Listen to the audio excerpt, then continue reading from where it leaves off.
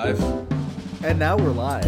We are live as we speak. As I speak. As you speak? Because I got like a flash of like a number and then it disappeared, so I didn't get the countdown. But I'm gonna take you at your words, sir. We do record. 15, 16, 17. Look at that. The number just keeps going higher.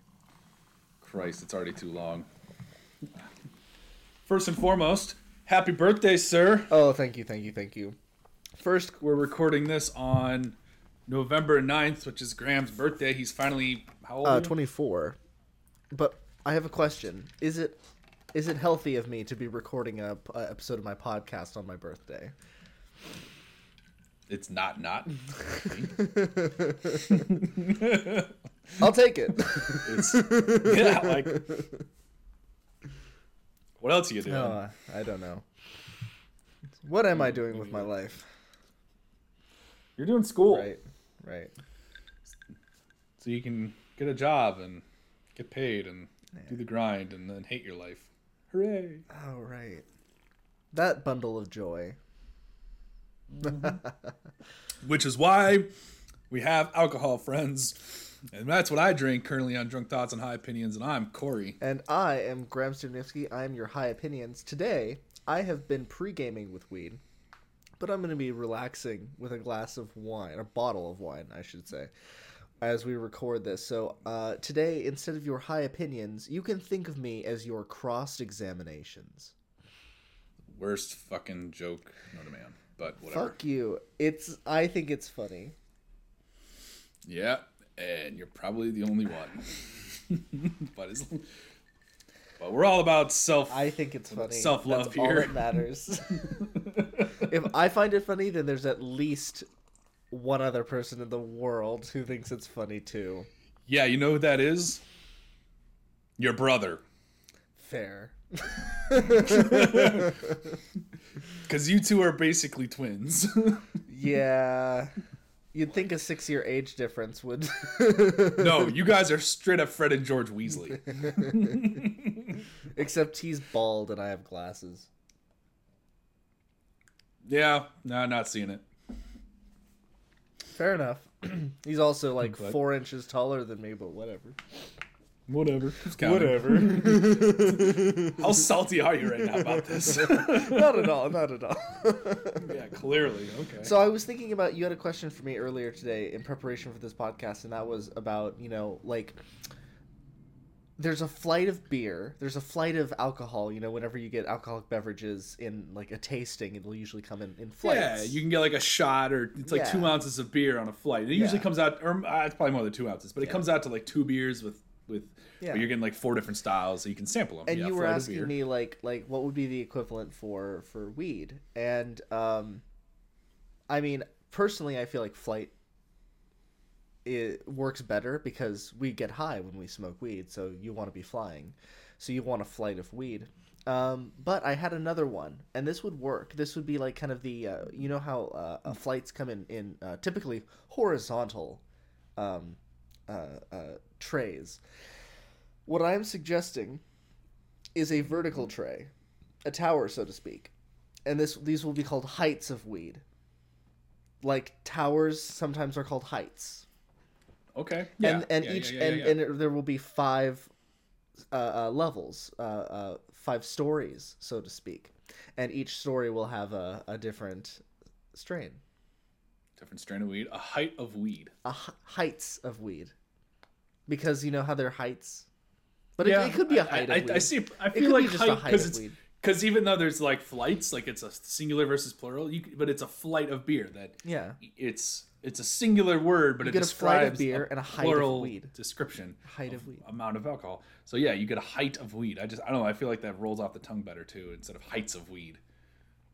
I know it rolls off the tongue better. I'm just one of those people who like really gets into the fucking like, but technically no. But height you are an English major there, J.R.R. Tolkien. Not an English major, fine arts major, creative writing minor. Creative writing minor. Yeah, good luck with the job market, my friend. Next, you're gonna tell me you're getting a minor in social sciences. I write my own way. But a height heights of weed. I kind of dig this. I think this could catch on. I think now the only kicker, the only weed heights. It could be a height of weed, but typically they're known as weed heights. All right. Oh, okay. So now that I think would work better with the plural of heights. If you say, "Hey, I want to get a weed heights," let's go get a weed heights. But I'm just thinking of it in the term of like usually when towers are called, Acacia Heights or something like that. Yeah, or like Washington Heights in New York City. Sure.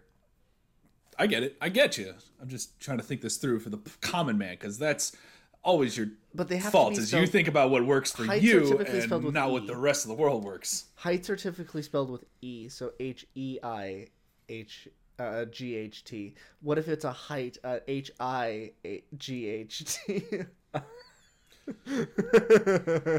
You need to switch majors, sir. Now, who's going to build?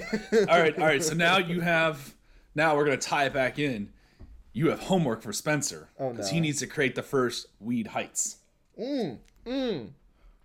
Okay, I'll get him right on that. All right. Summerland_wood or whatever you are, Instagram. Yes. Is that what it is? Summerland Woodworking. Yeah, Summerland Woodworking out of Washington State. Check out his Instagram. It's fucking dope. What's the full Instagram handle? Summerland_woodworking. Oh, fucking A. All right. Yeah, definitely check it out. He does some really cool shit. So we're going to do a full shameless plug here for Spencer and his woodworking because it's really dope. But he needs to create 3 if you count Spencer. I don't think he listens. He has. He's told me he has. Oh. He's like, hey, the podcast sounds really cool. And I'm like, hey, thanks. Well, but it sounds really cool. That's what it means from what I've told him of it. He doesn't listen to it. But get him to listen to this episode and get him to create the third weed heights. And then we'll have sponsored drunk thoughts and high opinion weed heights for all the potheads out there. That could be a thing. This will be our first merch, or our first official merchandise. We could advertise it. We could advertise it. We've created a whole new thing. They're called Weed Heights. Weed Heights, brought to you by Drunk Thoughts and High Opinions. Boom. While you have a major that's going to go nowhere in life. I can see the commercial now. Have you ever had a flight? You forgot the fade in.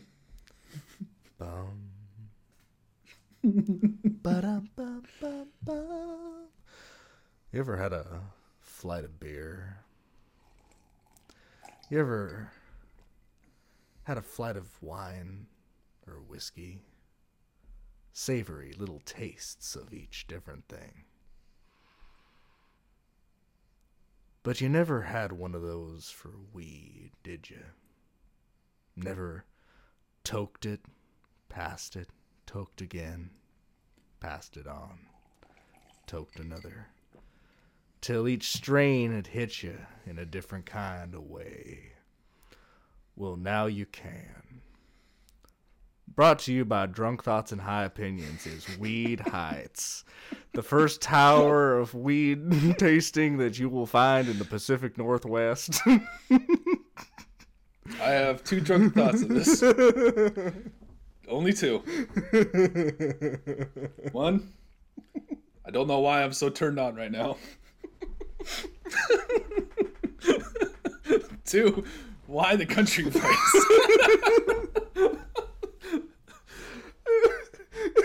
It was to throw off the audience. Where is this going? All right, that's a fair justification. I won't argue it. I'm gonna need like 3 minutes and a cigarette after this show. Oh, I can keep doing it all night. All right, please. No. I will ruin my desk.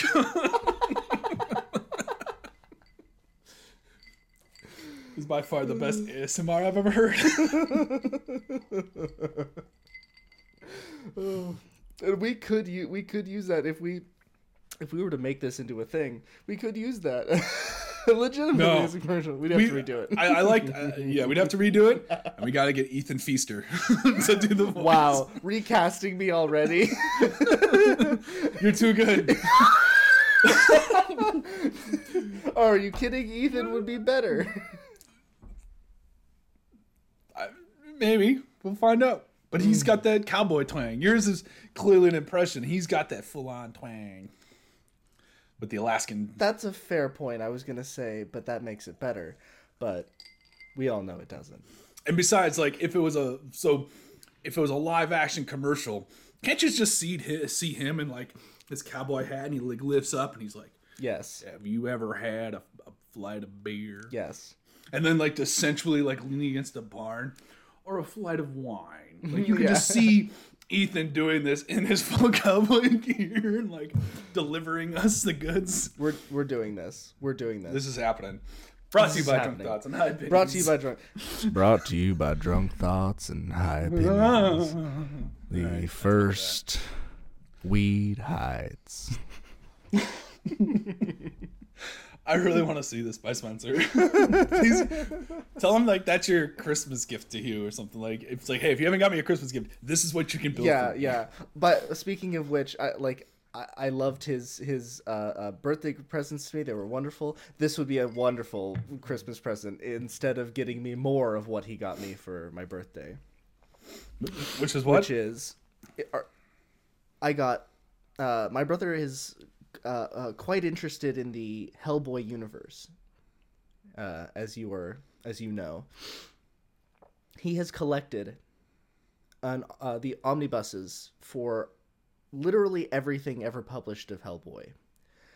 That includes the BPRD, which is the bureau that Hellboy works for. There was a completely separate comic series focused on the BPRD that was not just Hellboy.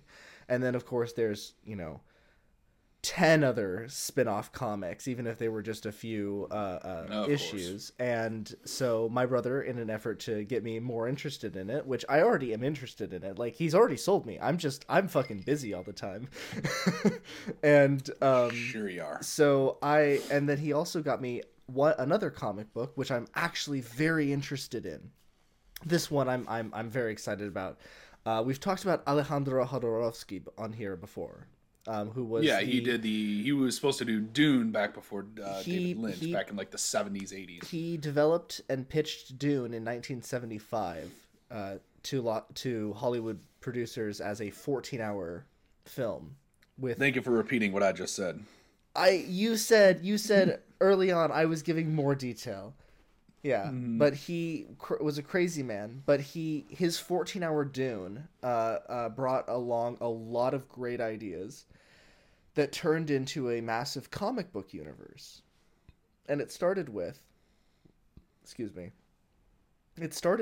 a comic called The Incal. And it took just a few of the ideas that he had in his original Dune, not all of them, just a few. And it was him and Mobius, the great comic book artist from France, who, Mobius. I don't know. You don't know Mobius? No. The iconic. I know the Mobius strip. Mobius is the iconic name of comic. Are you talking about Owen Wilson's character in Loki? No. But I think that character is named after. I'm almost certain that he's named after because Mobius created a lot of the artwork for many, I know Ted Mosby from How I Met Your Mother. Fair enough. Maybe that character was slightly inspired. Who knows? But Mobius, or Moebius, as Jodorowsky would refer to him, is one of the great comic book artists of all time, and they developed the Dune art style together. And then including 14 hours worth of storyboards, and then he did the work for the Incal. And then after the Incal was a big success, they went on and took huge inspiration from their original Dune concept, which was very different from Dune. So it was practically its own thing at that point. They just turned that into a comic book called The Metabarons. The Metabarons. And that's pretty cool. The Metabarons became kind of the overarching, universe. The big, in fact, it's called the Metabaron universe. Jodorowsky's kind of overarching comic book universe, and the Incal falls under that, even though it's just kind of smaller. But I'm very intrigued by it. The artwork is really cool, and Mobius did such intense work that, like, you can see in some of the pictures, like, he drew, if there's 1,000 people in there, he drew every single, like, character, even if it's just a little tiny little tiny circle. Like, he actually had microscopic glasses while he was working on it. So his attention to detail was immense. And immense. And so you heard it here, folks. I'm very excited to jump into that. I've read the first little bit. I mean, within the first 5 pages, a dog man, that is a human with a dog's head.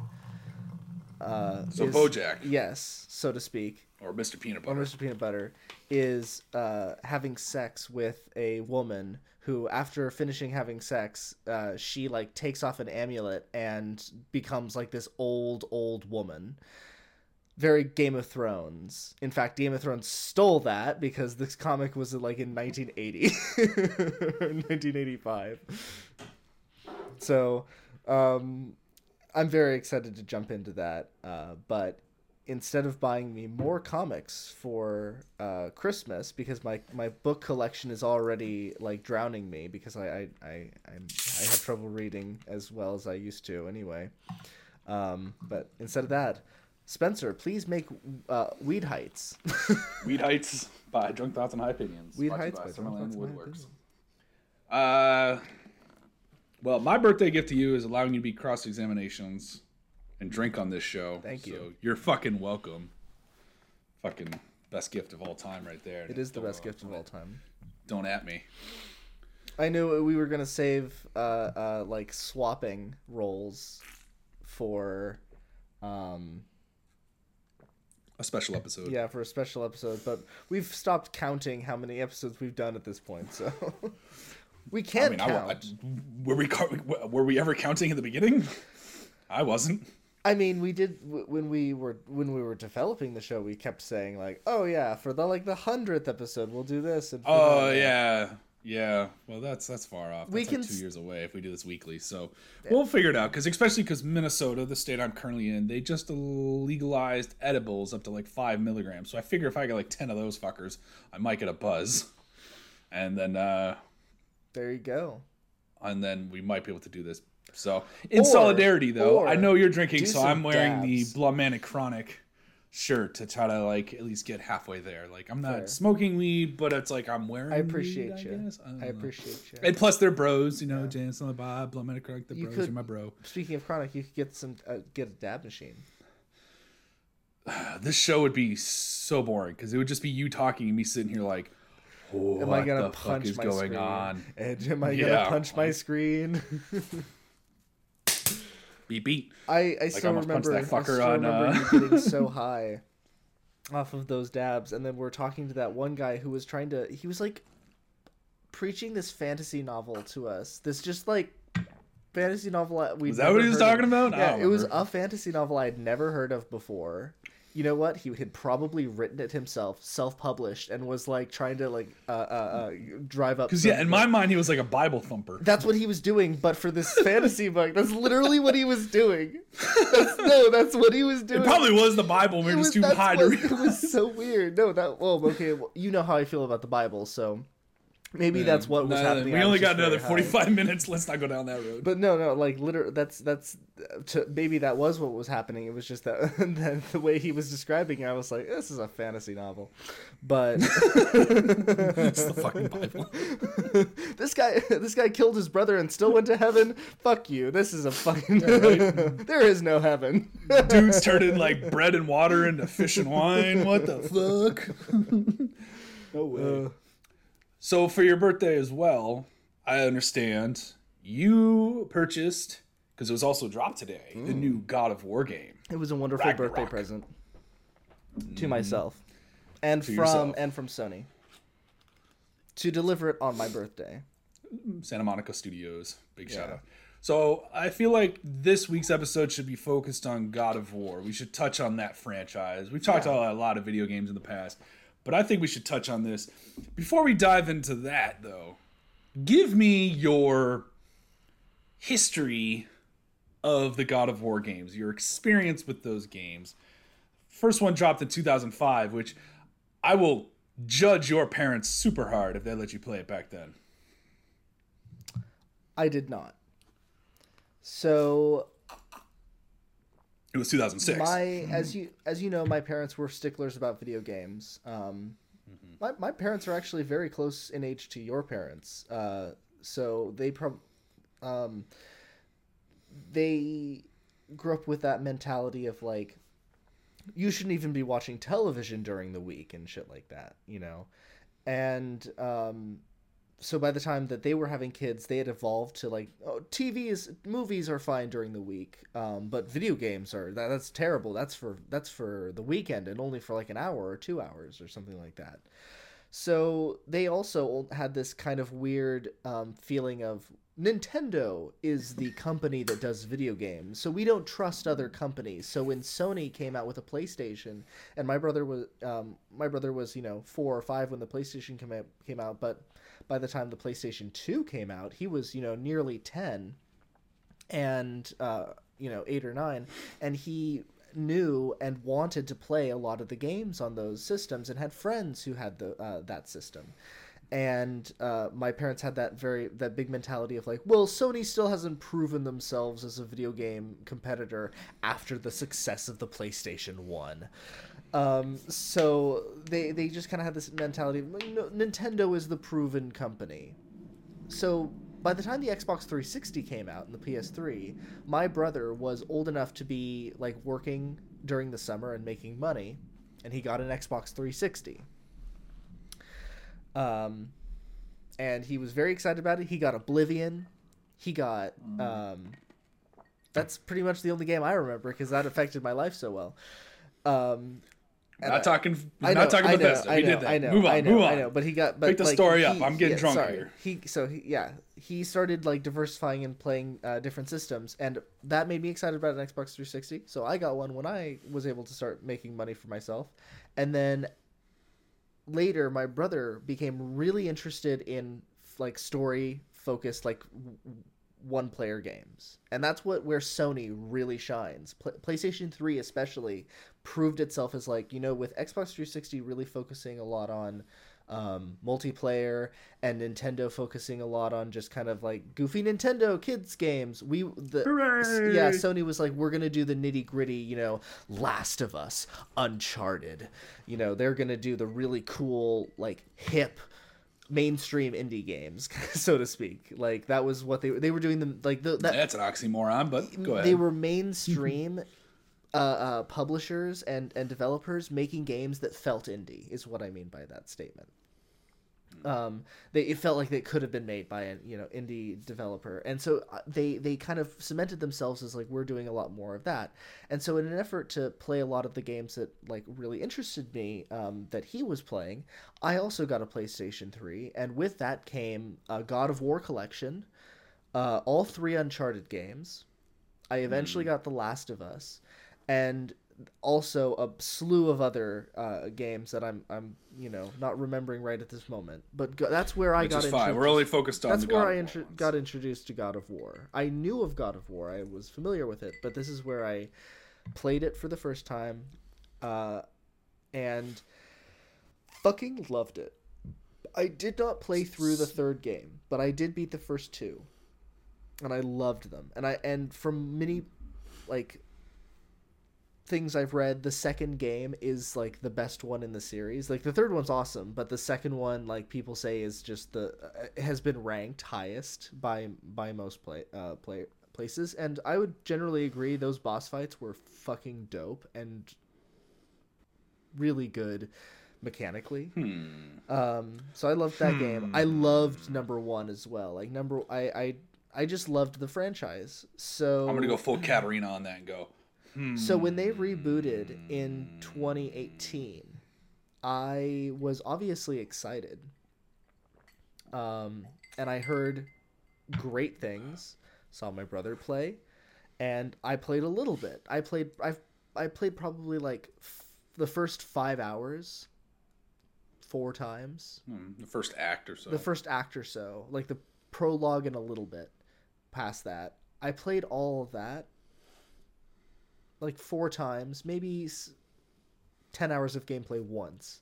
But then I finally, about 8 months ago, sat down and just played through the entire game, full story, and I was absolutely moved emotionally.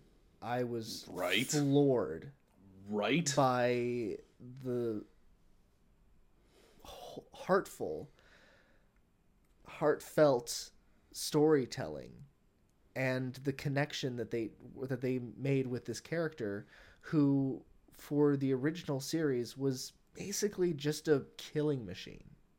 Just a one-note shallow character killing machine that you enjoyed because he was just so over the top. Yeah. Wasn't a bad character, but he was just very shallow. What they did, so much depth. The original games were designed around heavy metal. If you look back at interviews with the developers, they said like they were always listening to heavy metal while making the original God of War games, and they or at least the original game, and that was like kind of their driving force of like, we want to do what if Greek mythology was kind of driven by that intensity of heavy metal music. And in a way, that kind of is exactly what God of War is. It's Greek mythology driven by that just anger and hardness. Yeah, that's like that, and that's almost the rhythm of the fighting in the original games. Is yeah,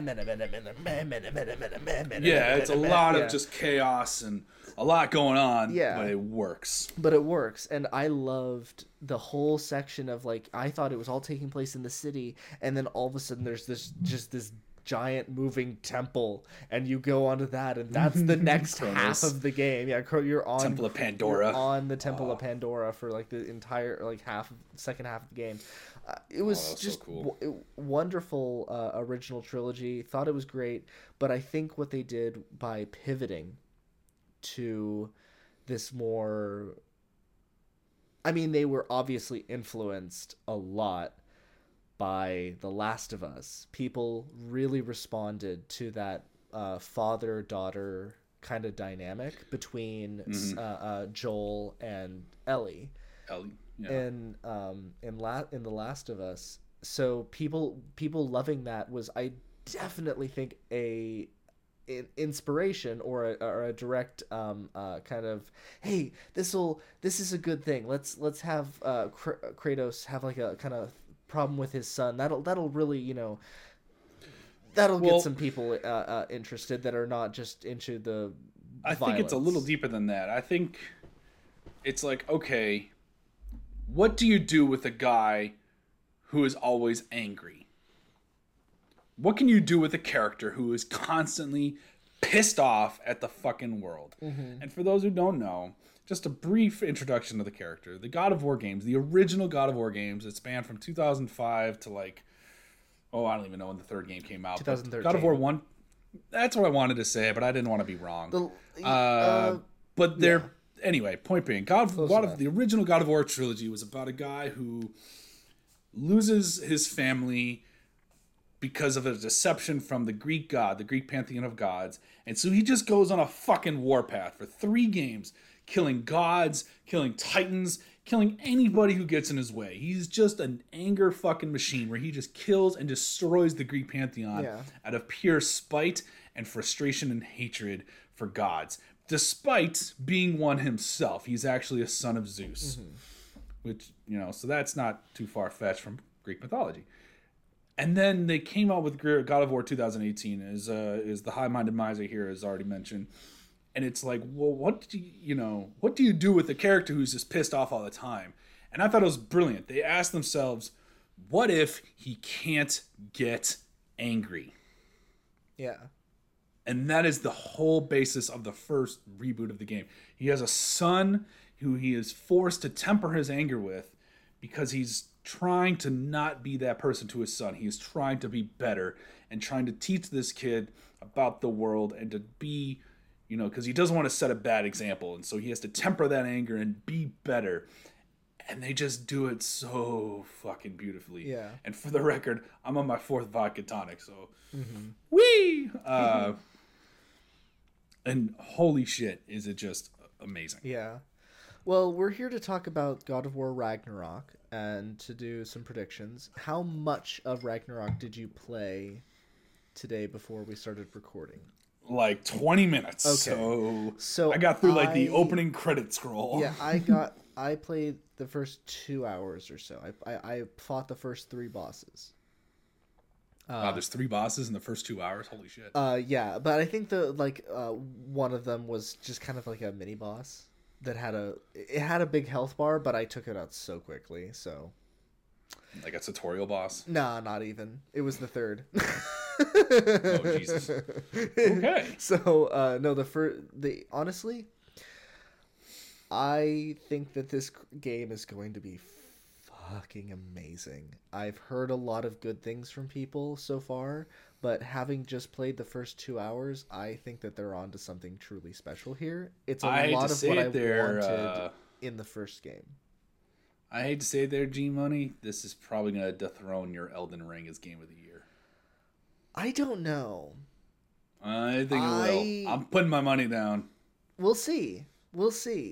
It'll definitely make me more emotional, like the story will. But Elden Ring is just so replayable for me. Like I can always go back and play that game, and that is an infinitely powerful mark when grading a game for me.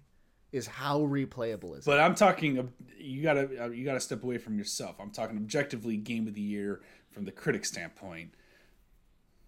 For you, Elden Ring will be Game of the Year until like 2030. Sure. But for the rest of the world, then yeah, this is from the critic standpoint. Just from 2 hours of playing, I think that this is already like I'm dying to replayability is great, but emotionally, yeah, same. That's why I'm like, we gotta hurry this shit up. We got a half hour. But I think having an emotional story is so much more powerful than replayability in a game. That's totally fair. At least nowadays. I used to love to value a game from replayability, and that's how I justified spending $50, $60, $70 on a game. But now it's like... Absolutely, yeah. Well, almost 100%. It's like 99% of viewers gave this game... 99.999% of viewers gave this game... 10 out of 10, all stars possible.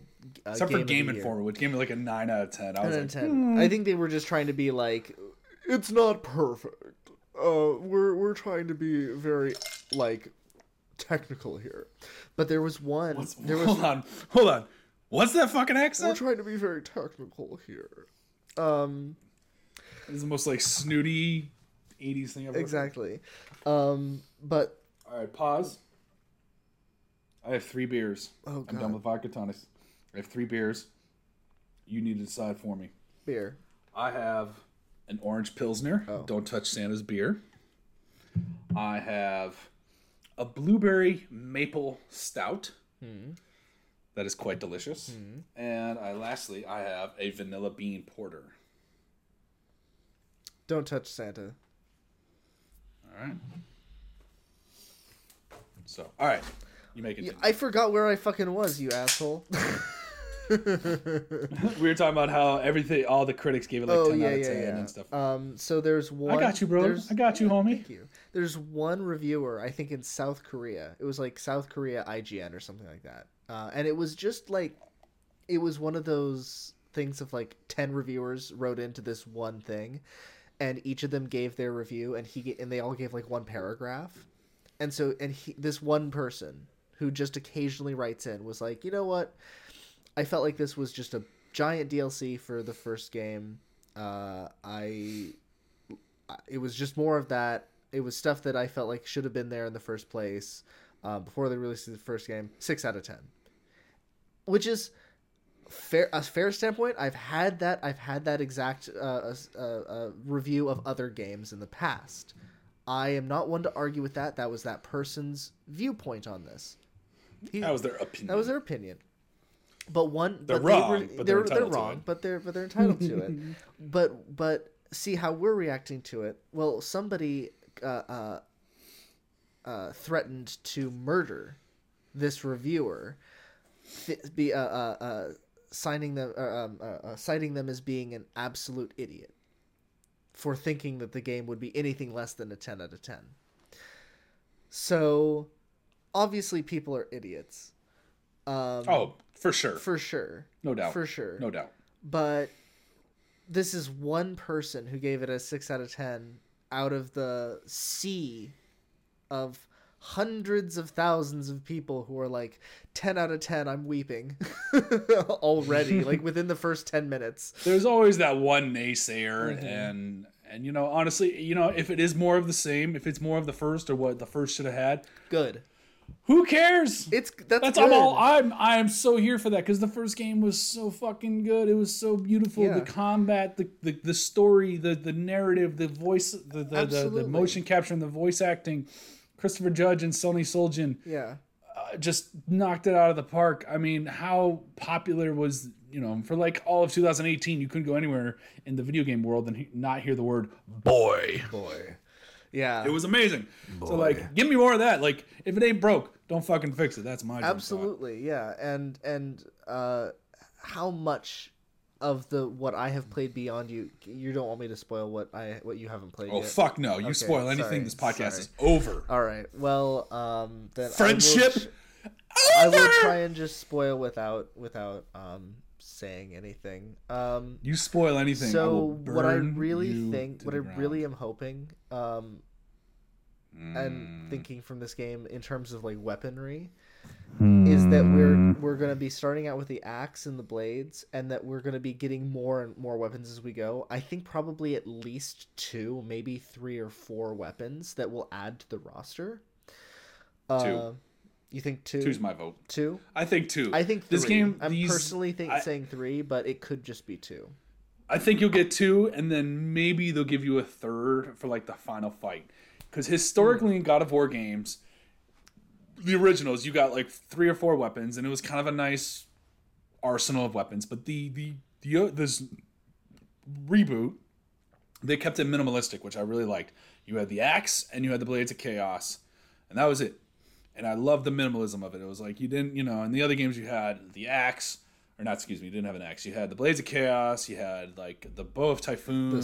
You had sword of Artemis. Yeah, you had the claymore, which was the sword of Artemis in the first one, and then you eventually got the blade of Zeus. Yeah. Like you had a whole bunch of shit to choose from. This one kept it minimal. I think my prediction is you'll get 2. If there is a 3rd, it'll just be for the final fight. But I'm gonna put my money down. November 9th at 7:35 p.m. Central Time. One of them is going to be Thor's hammer. Okay, that's a pretty, You think that Thor's hammer is going to be the lightning weapon that he takes? Mm-hmm. Okay, and I think it'd be more of a ranged thing. So yeah. Whereas you can toss the Leviathan axe and bring it back, like you'll just be able like to, a lot of lightning. Yeah, it'll be much more AOE interesting based. Because I thought was going to happen was maybe to call back to what we've seen in the previous games, maybe a two-handed sword of lightning. Mm-hmm. I didn't think maybe he was going to take Thor's hammer, that maybe he was going to use Thor's hammer to kill Thor and then like bury both or give the hammer back to Sindri, or this is something that could happen. He could give the hammer back to Sindri and Brock, and they could like melt it down and reforge it. That would be an interesting thing. What if they if they reforged Mjolnir into like a sword? But why? I don't know. I guess he doesn't want a hammer. Yeah. I think it's going to be a hammer. I think it'll be an AOE thing. Fair. But I could be wrong. But But you are right in the sense that typically in Kratos' amazing fashion, he kills people with their own weapon, and it's goddamn amazing. Yeah. When he rips Hades' soul out of his own body with the claws of Hades in the 3rd game, it was such a satisfying moment. So yeah, that's very common. I could see him somehow being able to be worthy, quote unquote, of Thor's hammer, of Mjolnir, and just beating the fuck out of that guy as like the middle point climax of Ragnarok. That's my prediction. Yeah. Okay. Now, as for the second weapon, a claymore, a much more melee-based weapon, could be a lot of fun. I would love to see the return of the Blade of Olympus. I would too. I would love to see some of the older weapons return. And keeping congruent with the 2018 game, you got a new weapon and a weapon based on the original trilogy. Yeah. So if they did Thor's hammer and the Blade of Olympus, it would keep that pattern. You know what I want them to do? So they. What do you want them to do? So we only went to like 5 of the realms. Some of them only for a few like. This game will span all 9. This expands all 9. I was talking about the 2018 game. Yeah, thank you for picking up on that. I know. So in Ragnarok, they're expanding all 9. What I would love for them to do is, in the same way where some of the realms were only like visited momentarily, is if we go back to Greece momentarily in this game for story purposes. I'm not sure what. Maybe like he has to confront Zeus. Like he was haunted by Zeus a little bit in the previous game when he went in hell. Hell. So maybe what if that like continues to haunt him a little bit and he goes to Greece to confront that like ghost or something, or whatever. I don't know. And he like finds the weapons that he buried, or whatever he did to them. I was gonna say I can't remember what happens to the Blade of Olympus. I never played the third game, so I don't know what he. And I'm just trying to remember. I know he beats the living fuck out of Zeus. Yeah. It's such a great sequence. You should go play it, because even just that one sequence is worth it right at the end, because it goes into first person mode. Yeah. And Kratos is literally just punching the fuck out of the camera, and like you have to stab out the eyeballs of some. I think it's Zeus, and you press L3 and R3, so it's like. And then you see Kratos do that. I recently watched the, not all of them, but a lot of the cutscenes from God of War 3, like, because a lot of that game is just, like, traversing Mount Olympus and killing all of the gods one by one in epic fights. And it was, was like 4 hours. That's the opening scene. It was like 4 hours of cutscenes, of just him, like, going around Mount Olympus and killing, Gaia, and she like throws him off. It was great. They had updated it to 4K because it was a PS3 game, so make it look better. Yeah, you can get it remastered. You can get it remastered now. I might do that because I played the first 2 games, but I wanna like go back and replay those too. Yeah, but there's no time. I'm hoping there's a way, but it's like you can get it for like $10 sometimes. It goes on sale for like $10 to get 3, and it's super fucking dope. So yeah. All right, what else? So what other? Without spoiling anything, what else do you got for predictions for Ragnarok? So you've gotten past your interaction with Freya already, right? Yeah. That's like literally the opening thing of the game. Yeah, Fenrir. The wolf has died, and Kratos walks in the house, and that's where I'm at. Okay, so I. Honestly, Fenrir's got to come back, though. I don't think that Freya is as big a threat as they were making her out to be in the trailers. I think that from what it seems like, she has been pestering them for all the time that for a few years. It's probably been like 3 years, 4 years at this point. Yeah, I think it's supposed to be about the same amount of time that it's taken like outside of the game for it to be released, There was a line that like Fimbulwinter will occur for X number of years and yada yada, and I think I think they've determined the year amount, but I just don't remember. So let's just say 3 years. So I think that Freya has been pestering them and trying to kill them for a while, but Kratos seems to just kind of shrug her off. Like, he legitimately just kind of seems to shrug her off in this opening scene. And she, too, is like, fuck. Just kind of, I think she's taking out her frustration. She didn't seem as committed. She doesn't seem as committed to, like, killing them. I think that she is more taking out her frustrations when she is frustrated. She's grieving. She's grieving. She's still grieving. And I liked that line. It was haunting. But when Atreus said, like, when will she stop? Like, when will she stop getting? When will she get over it? Essentially, is what he says. And Kratos says, she lost her child. She's never getting over that. And that really hit a lot. Harkens back to the original trilogy because a lot of what motivated Kratos in the first 3 games is the fact that he unknowingly killed his family in a fit of rage caused by the gods.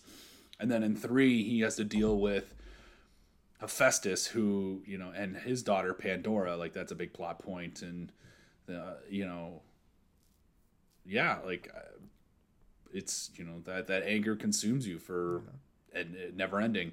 But I agree with you. I think Freya is only going to be a threat for just a little chunk of the game, maybe bits at a time. I think that she's going to be more of a nuisance. I think she's going to be recurring. Yeah. She's going to have she's going to be one of those bosses where you fight her like 3 or 4 times. But it's not like a major thing. It's just kind of like she comes in and gets angry. I can see I can see the ending, her being the actual final boss, but it's not like an intense boss fight. It's like after the boss fight, the final like more of a scripted fight. More of like a scripted fight where she like you defeat her and she basically is just like, please just kill me. Yeah. She's just kind of done with done with life. Like life isn't worth living. But that was the end of the first game, so I don't know if they would end this game the same way, except him like resolving to do it this time. Like I don't know. So a lot of my theories, my mind always harkens back to the mythology that these games are based on. Because while Kratos is a fictional character in these mythologies, Santa Monica Studios has done a really great job integrating the mythology with Kratos, and into these games. Like a lot of the events happen, a little different than the way they played out in the mythology, but they're still kind of congruent. They run parallel with each other. And Freya was Odin, wrong mythology. Freya was Odin's wife, but only because to end the war between the Aesir and the Vanir. Mm-hmm. It was a marriage by convenience, or whatever you want to call it. It was a treaty. It was a bargain. They ended a war by marrying these two. So, like, what if you're fighting Odin at the end, and then fucking Freya just comes out of nowhere and takes him out because she's like, well, fuck this old bastard with one eye. You know what I'm saying? Yeah. I could see that happening, kind of like a bait and switch. The whole game builds up to a big fight with Odin, and then Freya's just like, fuck you, old man. I could definitely see that, especially. Sorry, no, I won't spoil anything. I will say, you almost got us canceled. They got us an actor. There's an actor in here who is never somebody I would have expected to see in a video game, and never who I expected for the role that they chose. And I absolutely, the moment it happened, I was like, oh, of course, that's absolutely that's the right choice for this. Why would I ever think otherwise? Like, it was just one of those one of those moments where you like didn't realize it, but it's all of a sudden perfect. That was you got everything you wanted and you didn't realize that was this. How good was that without spoiling anything? Fair. It's intriguing because now I'm like, oh, what actors? Don't worry, it's within 2 hours. It's with. That's why I'm like, oh, I could figure it out tonight. Yeah, exactly. Like you will find it definitely in the next like 30 minutes. So yeah, there's I know there's that aspect, but at the same time, mythology says that Odin is. How does Odin die in Ragnarok? I know Thor. I believe Thor is eaten by Fenrir. No. What was it? So we've seen a giant wolf in some of the trailers for this, and as we all know, Fenrir is a giant wolf in the mythology of and is the son of Loki. So what if when Loki did that spell on him and then went to bury Fenrir? What if that was like necromancy, so to speak? I don't know if it's necromancy, but maybe like transference of a soul. Sure, yeah. Like necromancy to me is more like raising the dead. Yeah. So I guess, but like, because we saw these blue lights come out of Fenrir and just kind of disappear, but like it's maybe his essence is going to another form. Yeah, and that I can form see that comes happening. Back in the shape of a great big wolf. Because if Fenrir eats, which one is it? God damn it! It's gonna bug me. I gotta go read my Neil Gaiman again. Yeah. I read that. If you haven't read it, Neil Gaiman's Norse mythology. I have it over in my.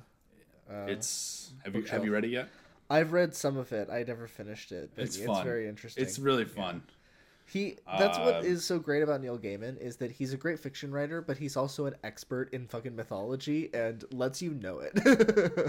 But he writes in his style, which was a good introduction to his style, because it's a unique style that doesn't always work for everyone. Mm-hmm. Neil's style doesn't quite work for me, but it was a good starting point. Yeah. Because it was short stories, so it was like, oh, well, he doesn't write long books. He's not the sort of person who writes really long books. He has written but he writes around the point. Yeah, he's not directional. He's not to the point. He kind of just dances around it and lets the reader infer what's going on. And there's nothing wrong with that. It's just not your style. We've talked this. I like to be spoon-fed shit. Yeah. Goo goo gaga. I'm a baby. Feed me that shit on a fucking spoon on an airplane. Never say those words again in that order. Or I will get off this call and this show is canceled. Touche, good sir, touche. But anyway, so yeah, Fenrir eats someone.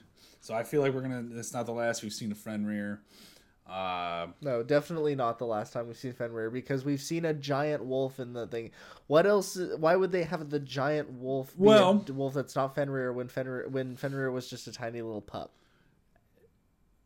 Now, to be fair, there is also discrepancy. Just harken back to like Final Fantasy VII. There's Fenrir and then there's Fenris, and there's been different translations. So it could be. They meet, Fenrir is his wolf in the beginning, and then Fenris, could make an appearance. And I could be totally wrong. I am by no means a Norse mythology expert and could be sounding like a total douchebag right now, much like I always do. So, but I think I have read that like there is also Fenris, and it's a translational thing. It's just depending on who's translating the Scandinavian text. Mm-hmm. So, anyway, moving on. What else we got for Ragnarok? What else we got from predictions? So I predicted Thor is going to die in the middle. Well, I have some predictions. We'll see. What other Norse gods do you think we'll see? You think we'll see like? Well, I think we're going to see all the Norse gods, because they're not making another game, and this is Ragnarok. This is true, but if they are doing another game, they're going to do another mythology. So. I definitely think we're going to see pretty much all of the gods, all of the worthwhile ones at least.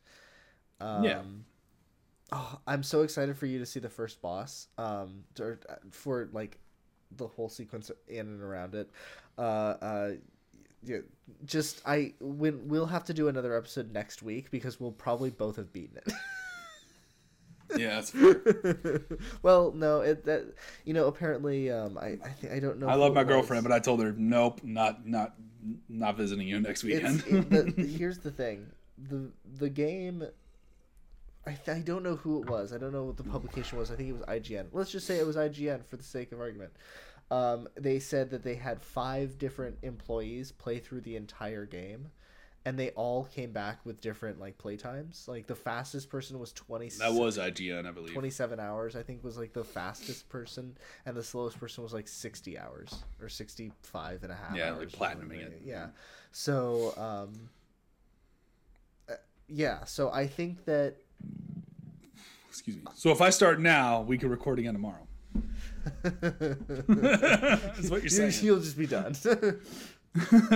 No, that honestly, like with the fact that this game, I one of my favorite things is that they have continued with the feeling of it all being a continuous single shot. The one shot, yeah. I was wondering if they're going to do that. And that's they were awesome 100% going to do that. That was what made the first game so special, and I felt like that this helps it kind of feel like it's cohesive, the same game essentially.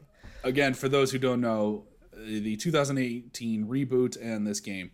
The whole game takes place in a single continuous shot. There are no camera cuts whatsoever from the beginning to the game to the credits. Except for the player turning on the menu and shit like that.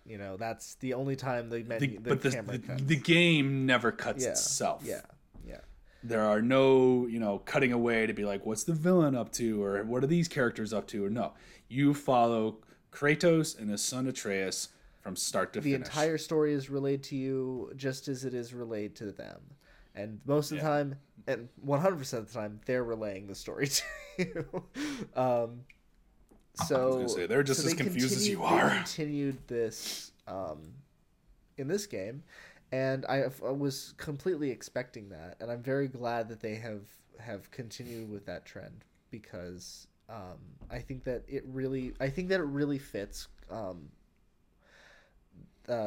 this new rebooted kind of well, it's not going to be a trilogy. Aesthetic. So yeah, it fits. It really just fits the aesthetic of these and two, the narrative. It makes them feel like movies, but at the same time, it also kind of makes it like, do you want me to just not stop playing until I'm done? Because as soon as I leave, the continuous shot kind of stops. Yeah, it's hard. It does, like, and the thing is, but it also connects when it's a continuous shot. You never feel like there's a good pausing point. There's never a time of like, okay, you know what? This is a good, I'm going to pause right here, because the action is always up. Like, whenever they turn and like, okay, let's go. It's like, oh, I should really go. I should really go take care of this. You know, they kind of drive that feeling home.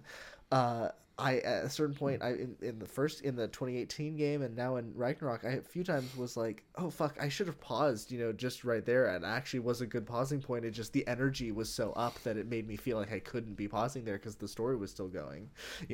Like this is a compliment, not a critique, but I think that's a really good.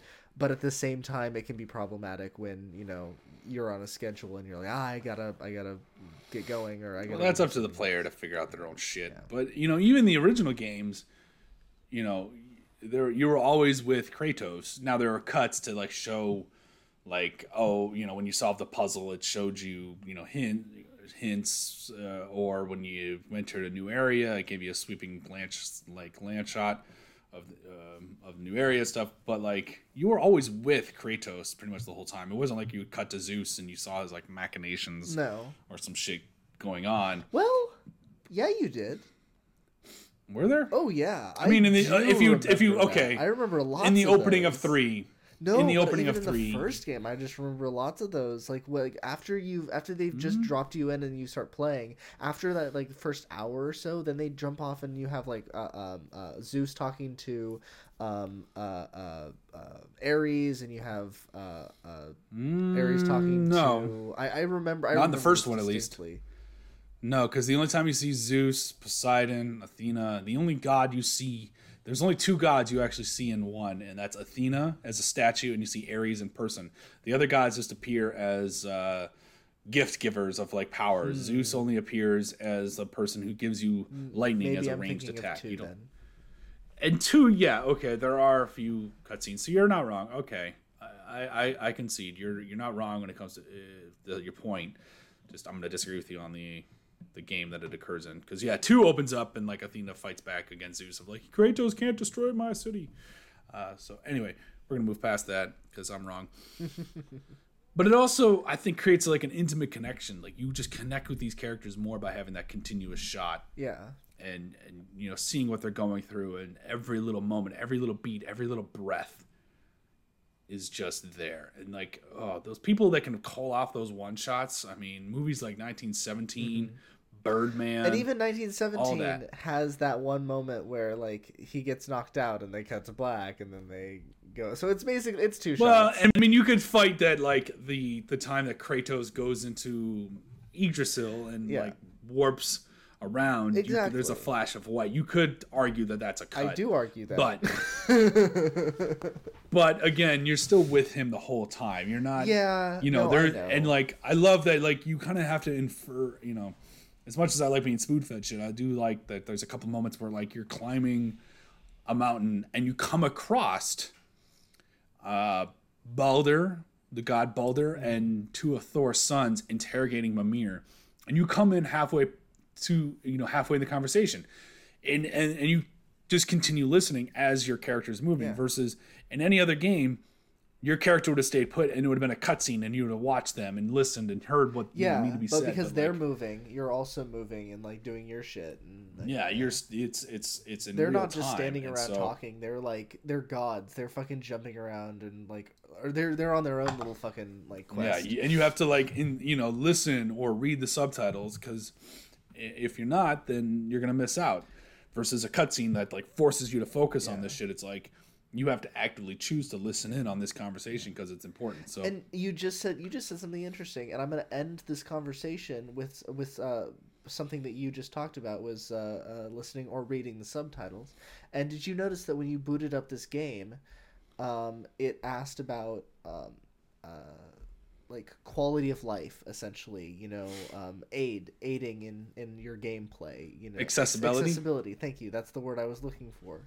The accessibility features. Did you notice that? That's a big thing that's been coming out. This game is being heralded as like one of the most accessible, friendly games for handicapped gamers. I think that this is it has like over 70 options. This is a tremendous thing. I think that this is a wonderful trend in the game industry, especially from Sony. They did this with their recent Last of Us Part 1. Well, it was in The Last of Us Part 2, and then when they made The Last of Us Part 1, the remake of the original Last of Us game, they also had their extensive accessibility features, and it's passed on into this game.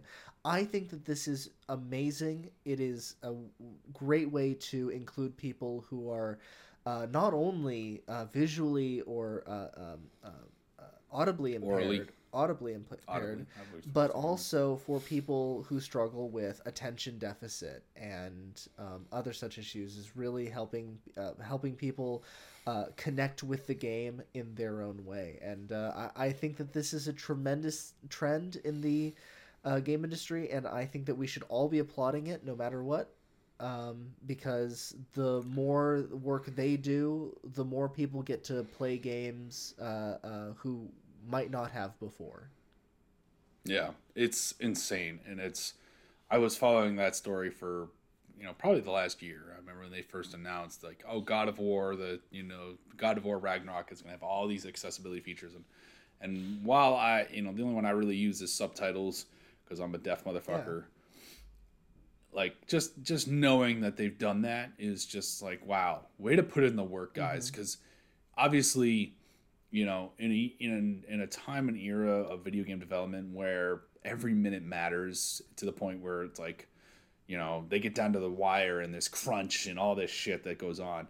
Santa Monica Studios actively decided to allocate the resources, the time, and the people, the man / woman hours or people hours to do that, instead of like, oh, we're going to polish the graphics, or we're going to try to pump this game out 6 months earlier or something. It's like, no, we're going to take the time to make sure that anybody who wants to experience this heartfelt, amazing story about a guy, about a man and his son can. Yeah. Like, that's truly something to be heralded and should never be overlooked, because that's, I think, that should set a standard in my opinion. There's somebody out there, maybe not one person, but it's a few people who, let me preface this, as long as YouTube has been around, as long as video games have been shown on YouTube, on video streaming platforms, people playing them, as long as that's been around, we've seen people with disabilities finding ways around playing games. Since 2005, we've had videos of people playing Ocarina of Time without looking, who are blind and are just using sound to play the game. And, people have been doing it for years and years. So I think that we need to applaud the people who were watching those videos and said, you know what? We think that's so great that they put in all that work. Let's take the effort to help those people play these games without so much work. And those are probably the people who watched those videos back in the day, and are now the ones in the game development room. The people who watched those videos and sympathized really hard with those people and said, we don't want you to work so hard just to play one game. We want you to play all the games as easily as you can. So I applaud those people. I applaud the executives who listened to them, and I applaud the people with the disabilities who are now able to play these games without any problem. Salud. Salud. All right, you got one more Ragnarok prediction in you before one more Ragnarok prediction. Fine, I'll end it. I'm trying to not do any spoilers. We talked about weapons. We've talked. How about the longevity of Kratos? Do you think he dies? Because it was hinted at. Spoilers.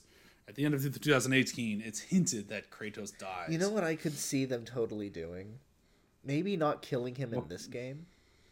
Have you ever played? You're not a big Metal Gear Solid fan, are you? Not particularly. It seems intriguing, but it's like at this point, Metal Gear Solid 2 now is a loved game, but at the time it came out was critically panned because when it came out, the tutorial was all you playing as Solid Snake. 2 hours, and that was what the demo of the game was, and people loved it. It was like, this is amazing. You're talking about 2 Sons of Liberty. I think that's 4. I'm talking about Metal Gear Solid. I know exactly where you're going with this, and you're talking about Metal Gear Solid 2. I am talking about Metal Gear Solid 2, but Sons of Liberty is number 4. I think. Anyway, whatever. Go ahead. But 2. They had this demo. It was amazing. People were so excited because it was a huge improvement on the first game. Huge excite. Very much people, the world was losing their shit.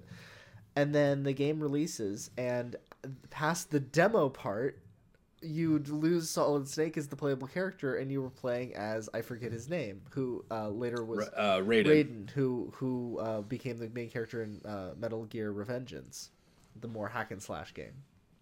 But he's very just cool. For the record, 2 is Sons of Liberty. It is. 4 are Guns of the Patriots. Okay, that's I always get those confused. Okay, so I was right. So fuck you. Okay, fine. So Sons of Liberty. You play as him, and then you play as Raiden for the rest of the game. But Raiden wasn't cool. He wasn't a cyborg like he became in the later games. So he was just kind of this wimpy fucking blonde kid, and nobody really liked him.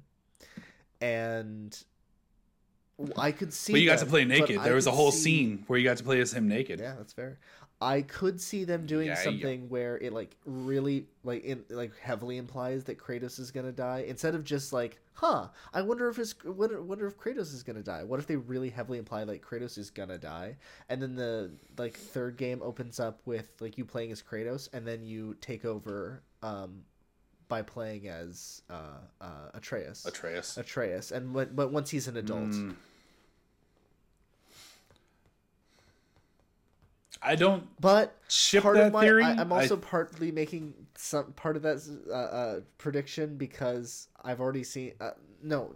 I don't want to spoil anything that you've seen, so I'm changing some of my prediction just so I don't. I think this game, because they've already announced that a lot of this game, the theme is letting go, and everybody I think is going to infer that is as, oh, well, Freya letting go of her anger for Baldur or something like that's the surface level, but it's also letting go of Kratos as a protagonist, quote unquote protagonist, because let's face it, he's a giant douchebag. Yeah, is he necessarily the God of War? Does he have to be the God of War for the franchise to continue? I think. What if you play as Atreus in the final fight? What if he dies before the end and you take on as Atreus, but he's takes on. Yeah, you pick up the axe and you play as Atreus. I could almost see without spoiling anything. What if he morphs into Kratos, so to speak? Not literally into Kratos, but what if he takes on Kratos's? No, you know what's going to happen? Here's a hot prediction. The floor is hot yours. drunk thought. Go ahead, take it. So in all the God of War games, including the 2018 reboot, you can press L3 and R3 and you go into a God mode rage. Sure. Spartan rage, fury, whatever you want to call it. But you go into God mode in the 2018 version, it was, Spartan rage, and you just literally have your fists and you're just punching Which shit. is in this game as well. Yeah, I assumed so.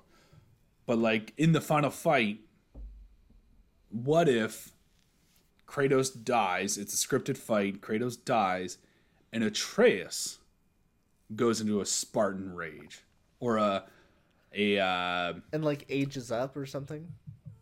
No, I don't think he's gonna age up. I don't think we're gonna see any like transformation or like go Super Saiyan or anything like that. But just like a Jotunheim rage, and Jotunheim rage is what takes down Odin. Sure. Yeah. Because that's the Frost Giants. Yeah. That's where they're from. Jotunheim. And Atreus is Loki. Because of that, because he's able to wield the axe like an adult, and he's able to kick ass like an adult because of that Jotunheim rage. Mm-hmm.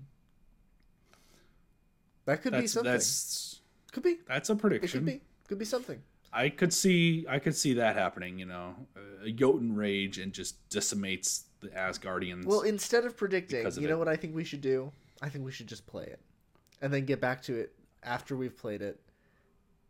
Get back to this, and we'll talk about it, about how amazing it is, because in 2 hours it's already really good. So I'm very excited. I'm very excited.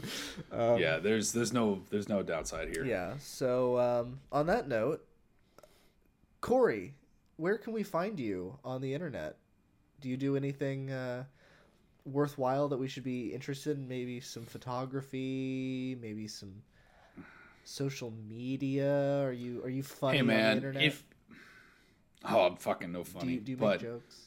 If you really are that desperate for my OnlyFans account, I guess I could give. Now there's something that we can talk about here. All you do is strip, and I just go, for $20 an hour, you can. Sorry, for $20 a month, you can watch Corey Rokes get bare fucking naked all the time. That's it, folks. Quit my job. Becoming a stripper with that as my stock sign. But before that happens, usually you can find me at a bar, or drinking alone here, or spending time with my awesome girlfriend. But beyond that, I am on Facebook, Instagram, Twitter. Maybe I'm on TikTok. I don't fucking know. At RokeseyBoy, ROKESYBOY. And on those sites, you can find my website, which contains all of my photography, videography, resume, bullshit. So, nice. Hit me up there. Are you looking for a setup? Because I'm not going to. You're not giving it to me? Well, okay then. I want you to take the initiative. If you want to find me on my birthday, how dare you? You're making me self-promote on my birthday. I gave you a gift. I gave you a gift. You got to drink. This isn't gift worthy. This is a standard practice. Common courtesy, sir. I am circumventing expectations. If you want to find me anywhere, you can check me out at mad-musings.com, where you can find my short stories, my shorter stories, some photography that go along with those shorter stories, and poetry, scenes from plays and whatnot. Just writing in general, words to pages, that sort of thing. Is it live? Is it fully live? It is almost live. I've been working on it. It's almost live. It'll be live by the time that this episode actually goes out. So yeah, you can check it out. It's live. For